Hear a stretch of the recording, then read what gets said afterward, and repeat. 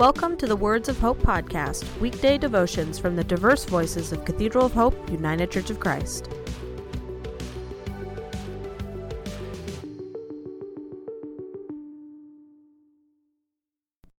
The devotion for today, Monday, May 18th, was written by Dan Peeler and is narrated by Larry Carter. Today's scripture and words of inspiration come from the book of Job, chapter 12, verses 7 through 10. But ask the beasts, and they will teach you, the birds of the heavens, and they will tell you, or the bushes of the earth, and they will teach you, and the fish of the sea will declare to you. Who among all these does not know that the hand of the Lord has done this? In God's hand is the life of every living thing and the breath of all humankind. Hear today's words of hope.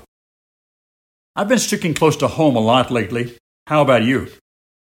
During this indefinite pause in the ongoing history of our lives, I'm confident that most of us will concur with that statement.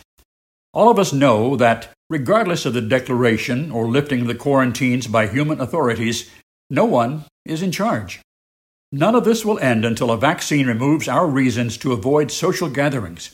Until then, what can we possibly do around the house to relieve the monotony? My involvement with the church as minister for children and families is much busier than usual, even though I work entirely at home by remote connection and Zoom meetings while producing weekly 12-minute iPhone distant learning videos for the children. I am blessed with a job that allows me to do that. But what about after hours? I'm still at home. Now what? Luckily, all of us are blessed with the modern miracle of affordable apps that can entertain and teach us virtually anything we can imagine. I decided that I had done just about everything I could manage to repair or reorganize inside the house, and now was the perfect time to get better acquainted with the creation on the outside. My house is surrounded with hundreds of varieties of flora, many planted years ago by my parents, a few planted by me, and the vast majority planted by God through birds or the wind. With few exceptions, I am on a first-name basis with none of them. So I installed a super app called Picture Perfect on the phone that allows me to identify all of them complete with their biographies that make Wikipedia jealous. Now I know that my ivy is not wilting. My golden pothos is a bit parched. That's not a weed in my iris bed. It's a spreading hedge parsley with lance-shaped leaflets.